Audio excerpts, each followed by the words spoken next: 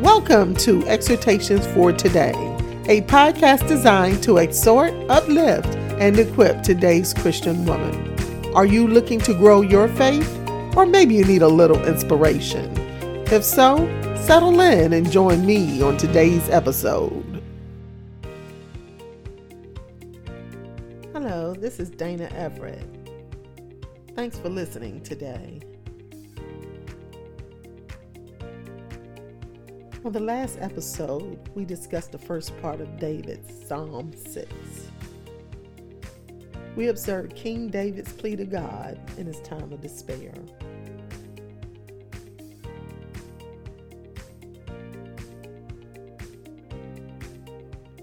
Did your expression of distress read the same as David's?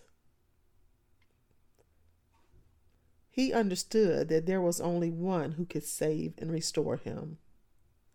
How wonderful it is to have a Savior who we can rely on, call on during times of distress. Today, we are going to look at the latter end of Psalm 6, how David's anguish turns into confidence. Confidence that God has accepted his prayer for deliverance and would answer his prayers. Psalm 6, verses 8 through 10. Depart from me, all ye workers of iniquity, for the Lord has heard the voice of my weeping. The Lord hath heard my supplication. The Lord will receive my prayer. Let all mine enemies be ashamed and sore vexed. Let them return and be ashamed suddenly. Here you have David with renewed confidence. What strikes me most is David's realization that the Lord has responded to the sounds of his crying. It's as if weeping is the language of sorrow. It reminds me of the account of Hannah, the prophet Samuel's mother. Hannah's husband had 2 wives. One who was able to produce children while Hannah could not. This grieved Hannah. Not only was she in distress because she could not have children, but the other wife was provoking her. This caused her great sorrow. The Bible states that she was so provoked and deeply distressed that she wept bitterly, even to the point of praying without sound coming out of her mouth. You can learn more about her in 1 Samuel, the 1st chapter. In verses 8 and 9, we can see David's renewed confidence. He knows that the Lord will hear his plea for mercy and will accept the cry from his heart. We can see him shift from anguish to comfort. So how do you move forward from feelings of discouragement, anxiety, and weariness? There are many times in my life that I've had to wrestle with these feelings. And I'm sure I'm not alone in that experience. Let's start with Romans chapter 12, verses 12. Rejoice in hope. Be patient in tribulation. Be constant in prayer. Rejoice in the hope.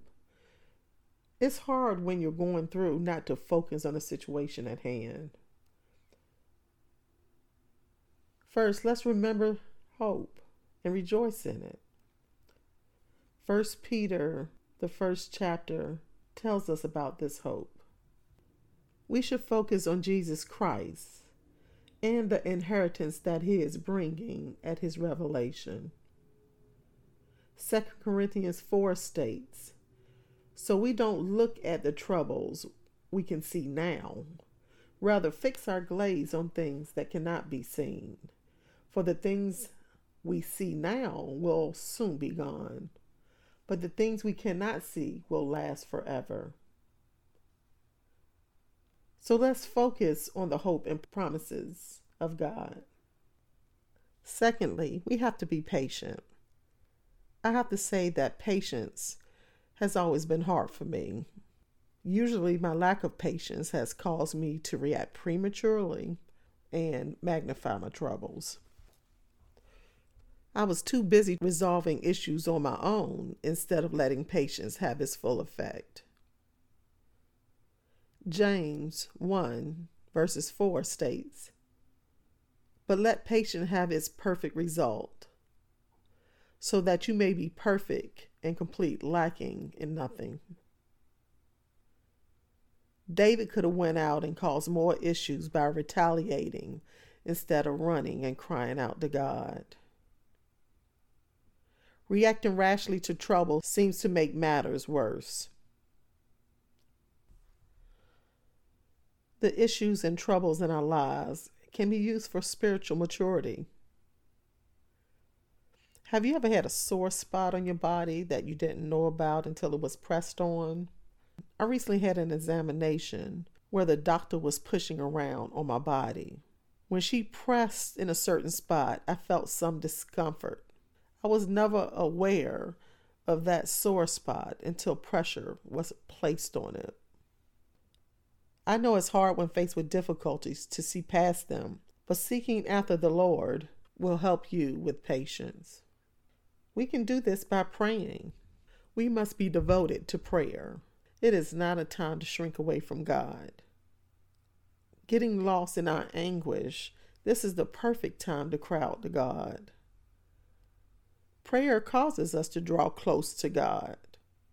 Psalm chapter 145, 8 and 19 reads, "The Lord is near to all who cry out to him, all who cry out to him sincerely. He satisfies the desire of his loyal followers. He hears their cry for help and delivers them." So let's remember to draw near to God in our pain, praying to him in our distress, and for those during their times of trouble. I'm going to close with these scriptures as it perfectly sums up this episode. Prayer helps us to focus on God than on our abilities to try to resolve issues. By doing that, we are casting our burdens on him. They are indeed too heavy for us to carry on our own. So let's remember to draw near to God in our pain, praying to him in our distress and for others during their times of trouble. I'm going to close with these scriptures as it perfectly sums up this episode.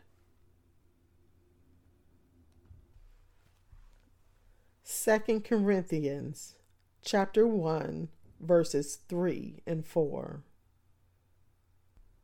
"Blessed be God, even the Father of our Lord Jesus Christ, the Father of mercies and the God of all comfort, who comforts us in all of our tribulation, that we may be able to comfort them which are in any trouble, with the comfort which we ourselves are comforted by God."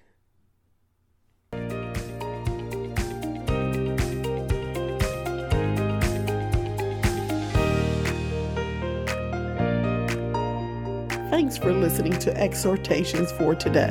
Make sure you never miss an episode by subscribing, and tell a friend so we can grow our community.